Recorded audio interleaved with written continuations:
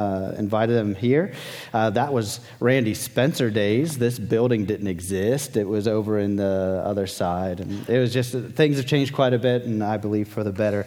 Around 9 years ago on the 14th, we'll be married. But maybe around 10 years ago, 10 years, somewhere in there, I was sitting right back there in that back corner with my nephew Jacob at the Christmas Eve service, and a young lady sitting right about there stood up and walked across the room. And I looked at her and thought to myself, dang, she's fine. And it's a literal thought. That's what went through my head, and I'm just not here to lie to you. And she was going to the bathroom, which I learned would be a pattern for the rest of our lives. And she, I remembered her from when I was in youth. I was living in Virginia at the time, and I ran out real quick after the service, caught her and talked to her, and then through some rather clever Facebook sleuthing, I found her, and we now here we are, married with 3 little ones. So this church gave me a lot, and it's been good to me. That's me. From way back when with hair and stuff. So yeah, that was on a mission trip, I think. Was that Bolivia? Is that Bolivia? I think so. Yeah, that's Bolivia for sure. Is Brendan in that picture? He should be there somewhere.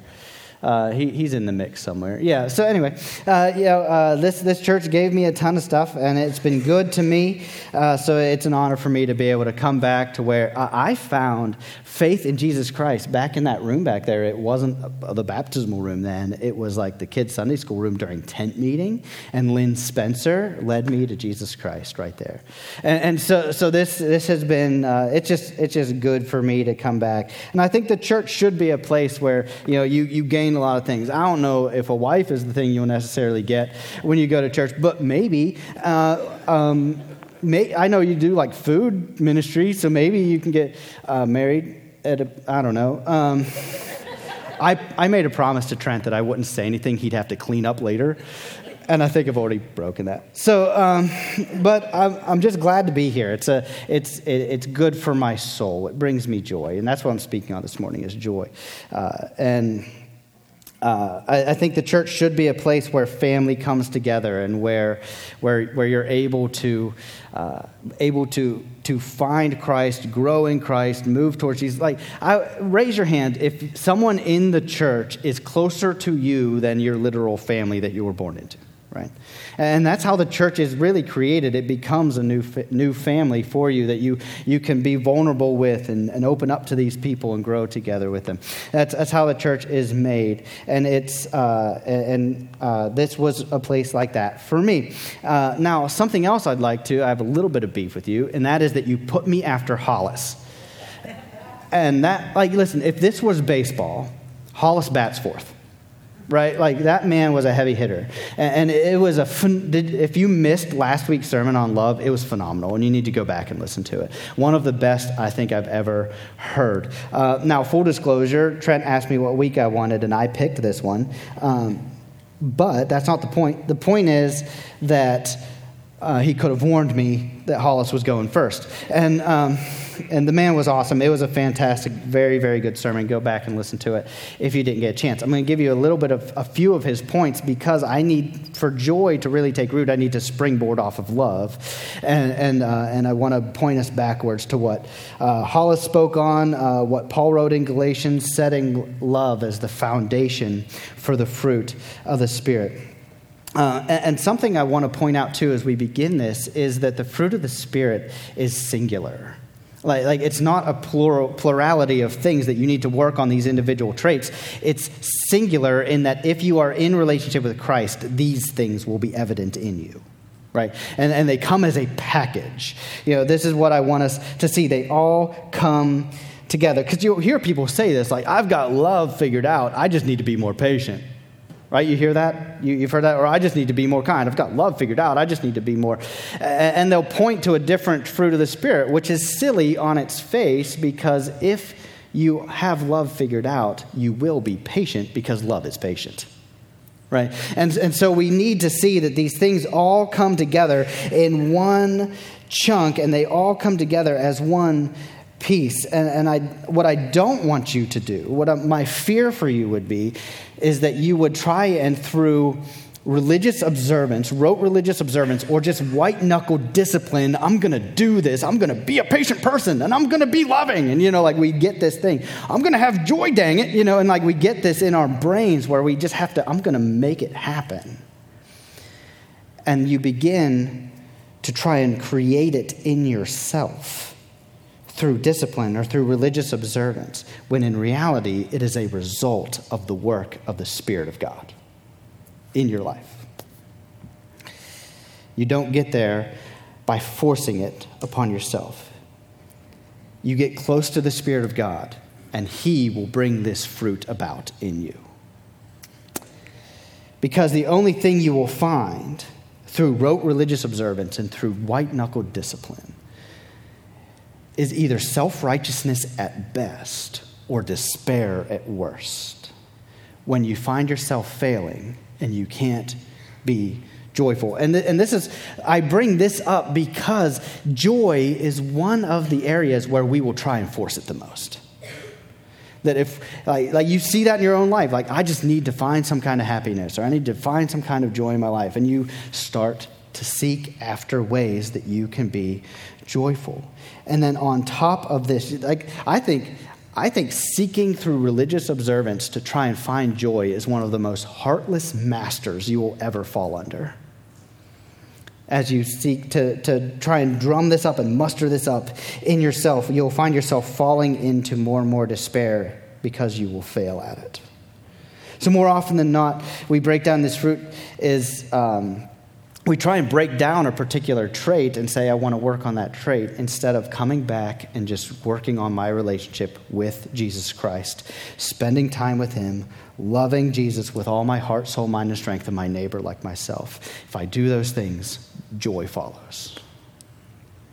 So when we approach the fruit, remember, they're not something you create in yourself. It's a work of God in you. And as we seek the fruit of the Spirit, we must also be cautious not to glorify the fruit itself, but to glorify the giver. Because we can get into that habit where it's I'm glorifying the fruit itself and not the giver of the fruit. We miss where the Word tells us that God is love, and we flip that over and make love God. Or we make joy God, make patience God. And we miss the giver. So this is not to re-preach Hollis' sermon, he did a better job than me, but to point to do a couple of things, the stepping stones or the springboard that I want us to jump off of into love, or into joy, off of love. All right, Matthew 13. You got your Bible with you? Go ahead and open that up. The book of Matthew, chapter 13. If not, it'll be on the screen, and you can catch it there. All right, book of Matthew, chapter 13. That's Galatians. Now, I know what you're thinking. We're in Galatians. You know that, right? I can see it on your face. You're like, why are we in Matthew when we're supposed to be in Galatians? We'll get there. Just hold on. Matthew chapter 13, look at the 3rd verse. And he says this. And he told them many things in parables, saying, a sower went out to sow. And as he sowed, some seeds fell along the path, and the birds came and devoured them. Other seeds fell on rocky ground where they did not have much soil, and immediately they sprang up, since they had no depth of soil. But when the sun rose, they were scorched.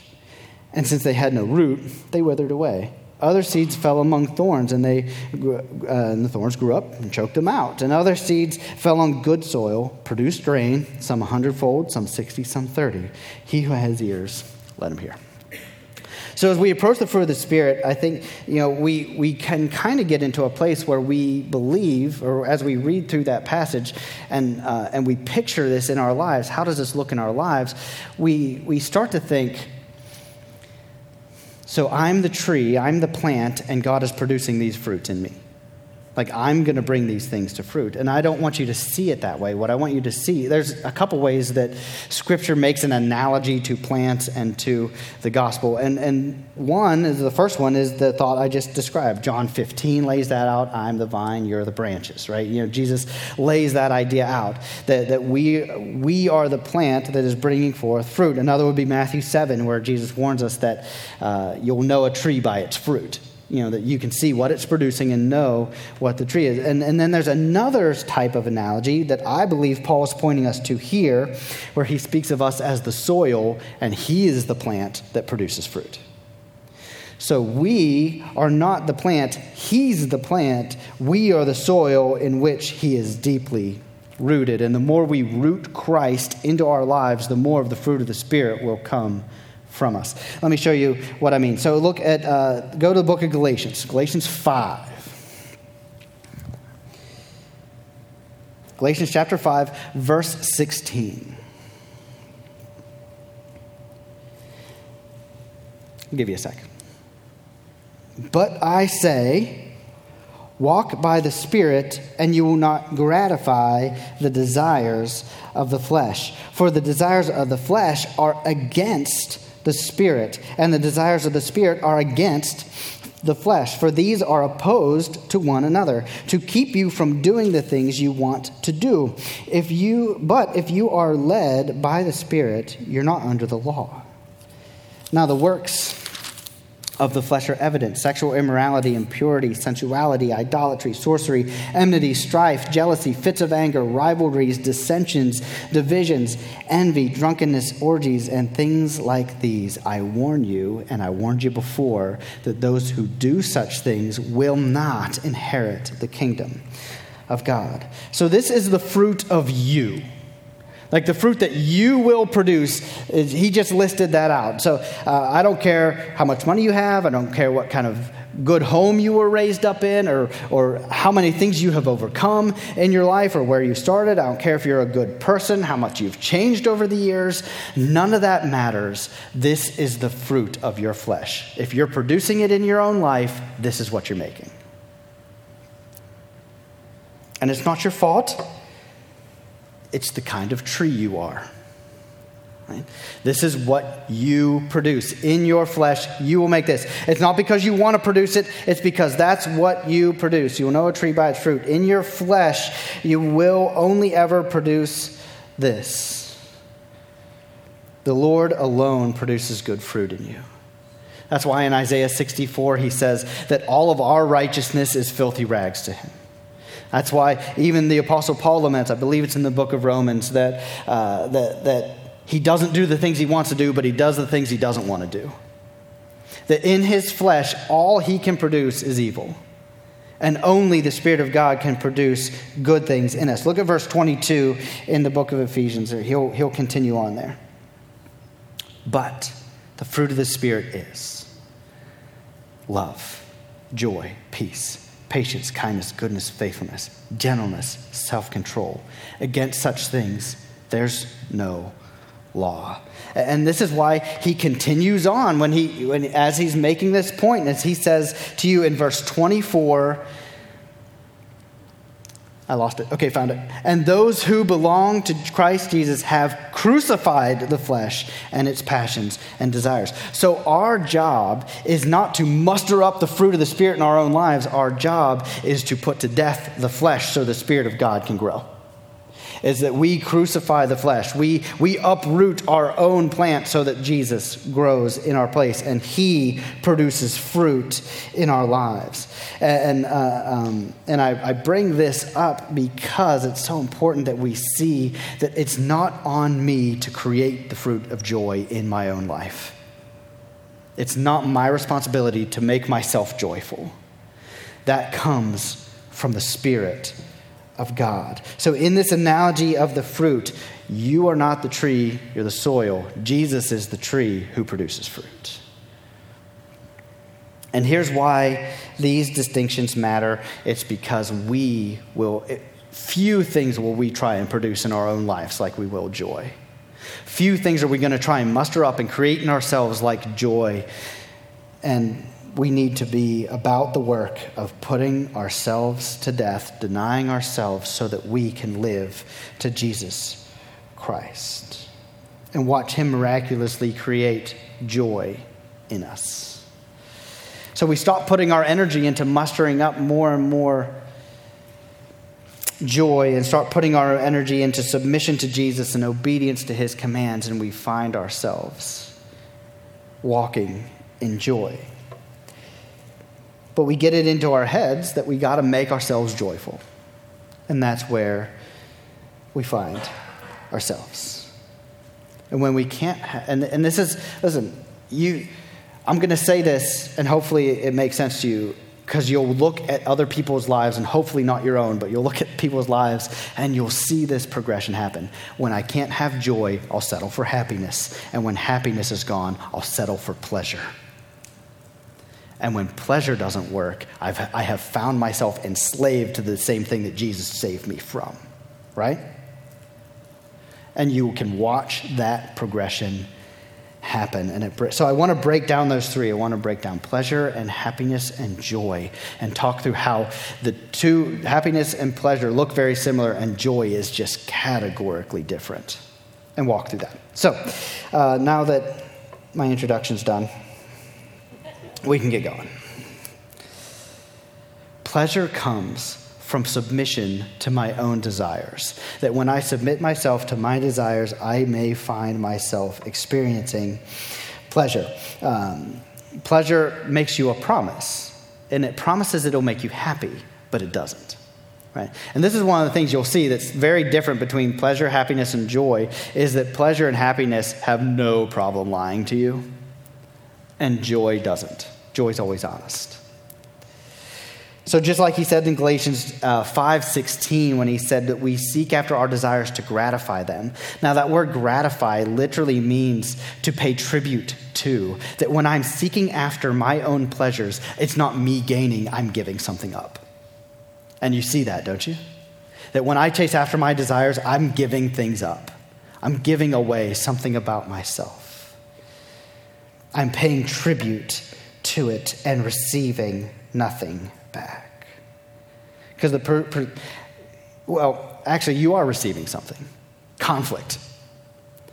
When you seek pleasure, conflict is the result. Because listen, if the 80 or so folks in this room all are seeking their own desires, we're going to conflict with each other, aren't we? My desires are going to conflict with yours. And here's the reality. Only one of us can win, and I have the microphone.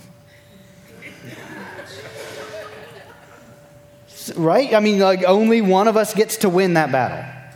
Only one of us gets to have the thing that we desire. So if we're going through life seeking our own desires, and the rest of the planet is going through life seeking its desires, we will have nothing but conflict. Can you see that in the world today? Do you turn the TV off because all you see is that?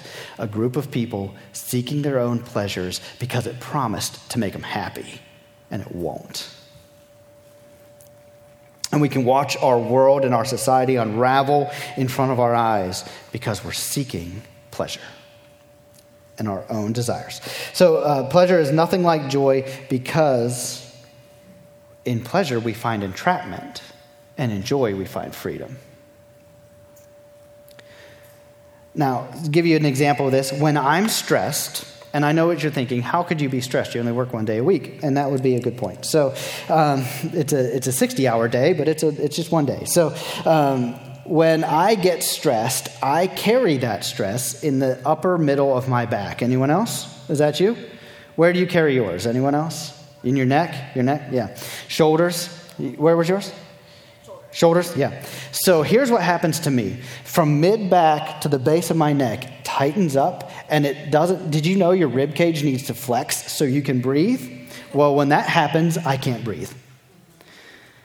Now, maybe you're a doctor here and you're like, you got a bigger problem. And that's probably true. But what I have found is if I go to the chiropractor And he does the painful work of adjusting and moving and separating muscles out and like getting some things ironed out. And he puts the electronic machine on me. So this is what my chiropractor visit looks like. I spend about 15, 20 minutes under the E-stem where that thing like just hits you with electric shock. You know what I'm talking about?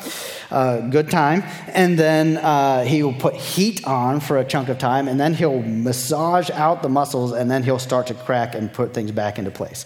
That's my chiropractor visit. Dr. Todd Bish, he's fantastic. Okay, so anyway, he gets me right where I'm supposed to be. None of it's enjoyable. But afterwards, I feel better. I walk out in freedom. I can breathe. I can walk to my truck without having to take a break. Because I went through the work and I let him do what he had to do, and he had to move what he needed to move and adjust what he needed to do to adjust, so that I would have the freedom to breathe. Hebrews chapter 12 puts it this way. I'll read it for you real quick. Hebrews 12, verse 11, he says, "For the moment, all discipline seems painful rather than pleasant, but later it yields the peaceful fruit of righteousness to those who've been trained by it." When we hear discipline, you hear punishment, right? Is that what you hear? Anyone? Punishment's like the smallest part of discipline. We discipline our children. We punish them at times. They're 7, 6, and 2, so some of them get punished a bunch. But we also discipline them to brush their teeth. We discipline them to say please and thank you.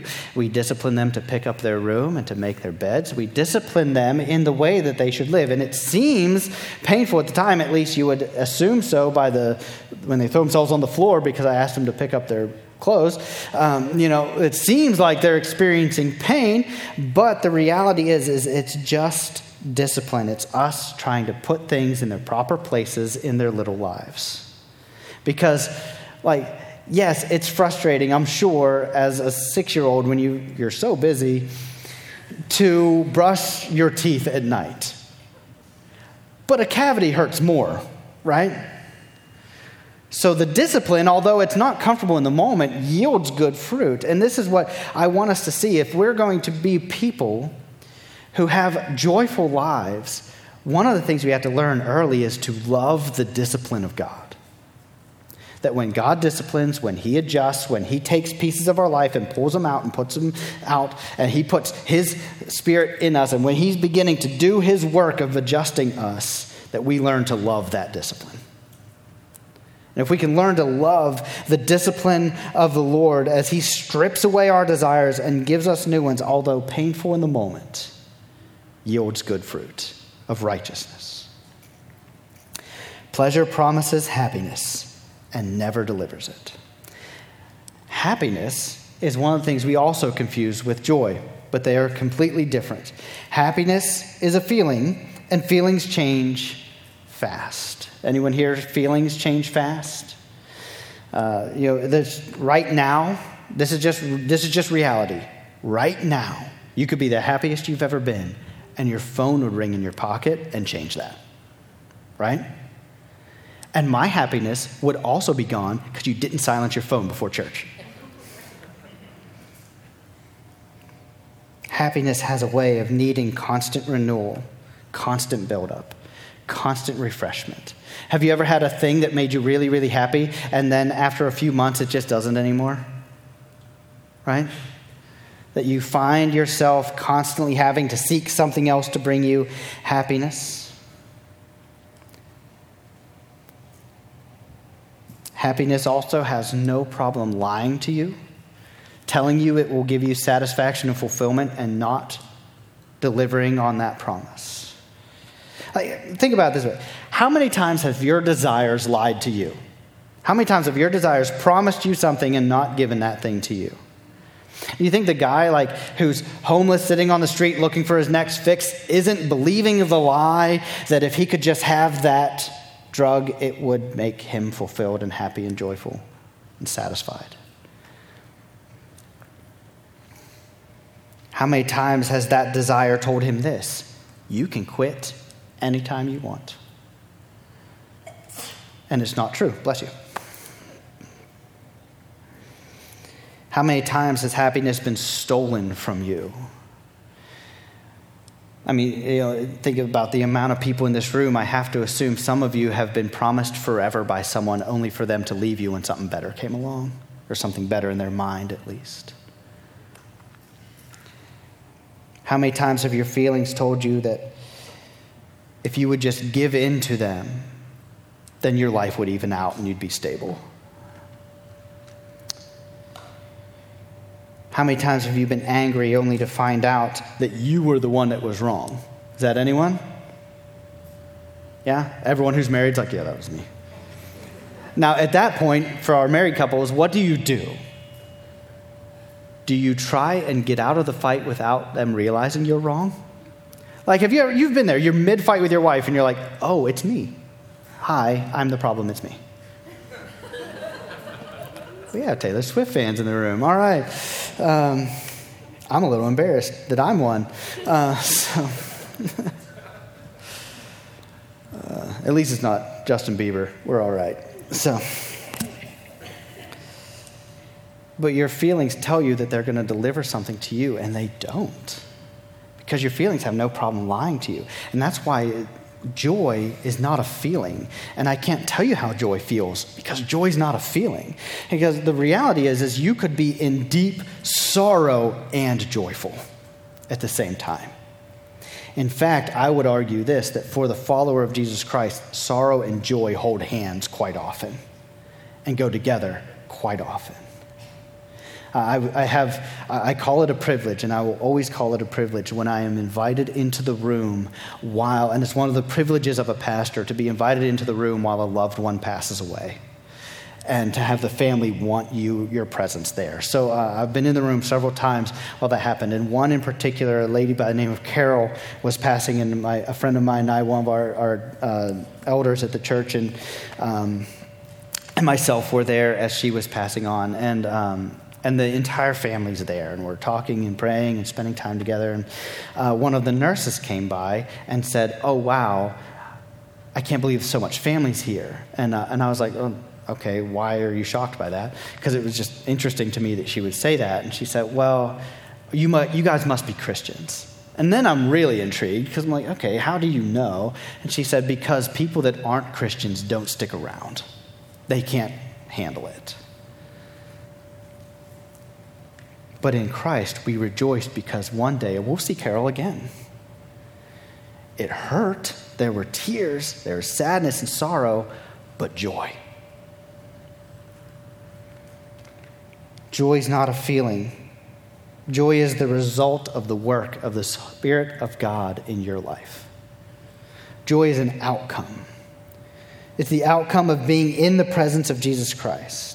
And you might be in a period right now of deep sorrow, but the presence of Jesus brings you joy. It won't necessarily look like smiles. Maybe your joy looks like tears. But in Christ, you can have joy in the midst of difficult times. There's a lot of things that bring me joy, but it doesn't look joyful. You ever stop and think about what Jesus did for you on the cross? That when he died on behalf of your sin so you could be gifted with his righteousness, and he took your sin upon himself. Doesn't make me happy. Pretty joyful about it though. Now I'm a very even emotional person. Like I don't get too happy, I don't get real sad, I just kind of run it at even level. So when my family found out that I was preaching on joy, they're like, "Can you show us joy? Like, for real, you are going to be the one?" And yes, because for me, the way I see this as I read through Scripture is that I find joy is the quiet confidence in the presence of Jesus Christ. That he will walk with me no matter what I'm going through, no matter how, you know what brings me joy is that since I'm too boneheaded to be wise and stop sinning, Jesus' mercy is new every morning. I'm not happy that I'm too dumb, but I'm pretty joyful that his mercy's there. Maybe you lost a loved one who's now with the Lord, and there's sorrow but joy at the same time. because being in the presence of Christ brings joy. And it won't look like happiness. It actually won't look like anything else. The only way I could describe it was a quiet confidence that Jesus Christ is there. And that's joy. Joy is the outcome not just of learning to love the discipline of Jesus Christ, but also joy comes from doing the things that brings the Lord joy. So as you're reading your Bible and you're going through the pages, would you just mark down the things it talks about that Jesus delights in? And then get about that. Spend your time doing the things that bring Jesus joy. Because I have found that when I reject those things, it brings me despair.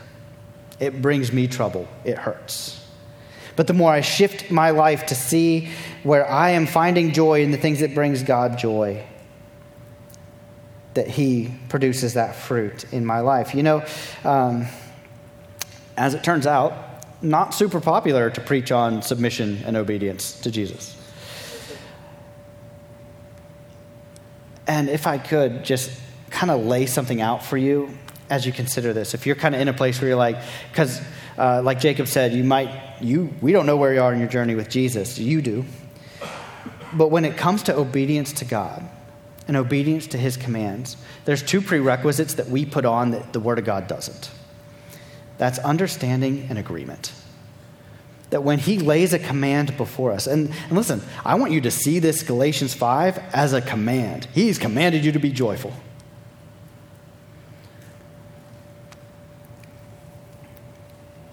And I don't have to understand why he said what he said for me to be obedient to it, right? We work on this with our son. Our oldest son, is a why person. Anyone have that person in their life? Anything you say, the next word is why, right? Anyone? Yeah? So, this is what we tell him. Obey first, ask later, right? When we say, because, hey, we need you to go pick up your room real quick. Why? Can you just listen to me? And that's just not the right answer. So we say, buddy, why don't you obey first, and then you can ask why on the backside. Because why is not a prerequisite to being obedient. And also, nowhere in Scripture does it say, obey these commands if you agree with them. Because at that point, you're God and he's not. God didn't ask your permission before he gave you a command. So understanding and agreement are not prereqs to obedience.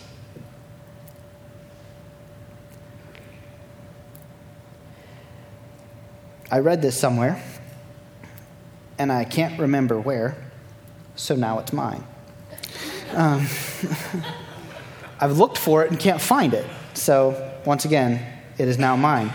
I've also, some of my favorite authors use their first initials and then their last name. So like, C.S. Lewis or J.R.R. Tolkien or R.C. Sproul, some of these great men of God. And so I don't know what it takes to be able to label yourself that way.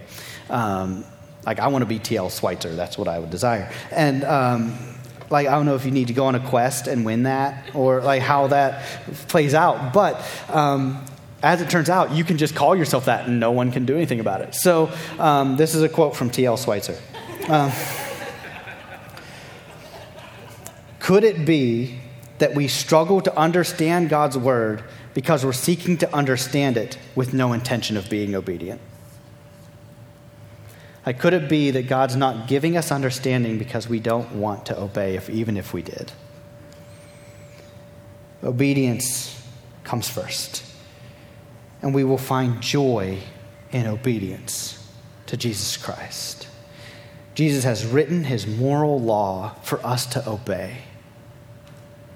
Because he knows that in our obedience, it roots Jesus deeper into our lives, and he will produce more fruit. You want to see joy?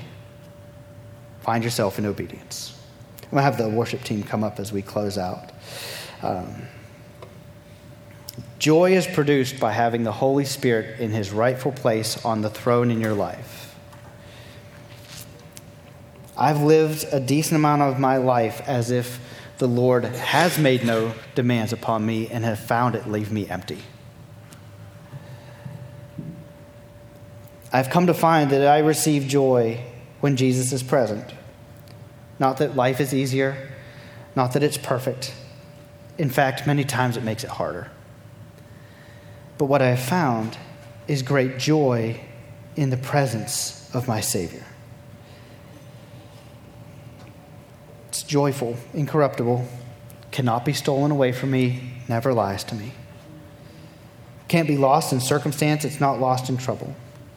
Oh, I was supposed to also say that the care people should come too. Okay.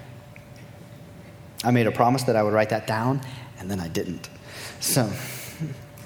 But when Jesus is deeply rooted in my life, joy is the natural outcome of that, because a tree is known by its fruits, and Jesus produces joy.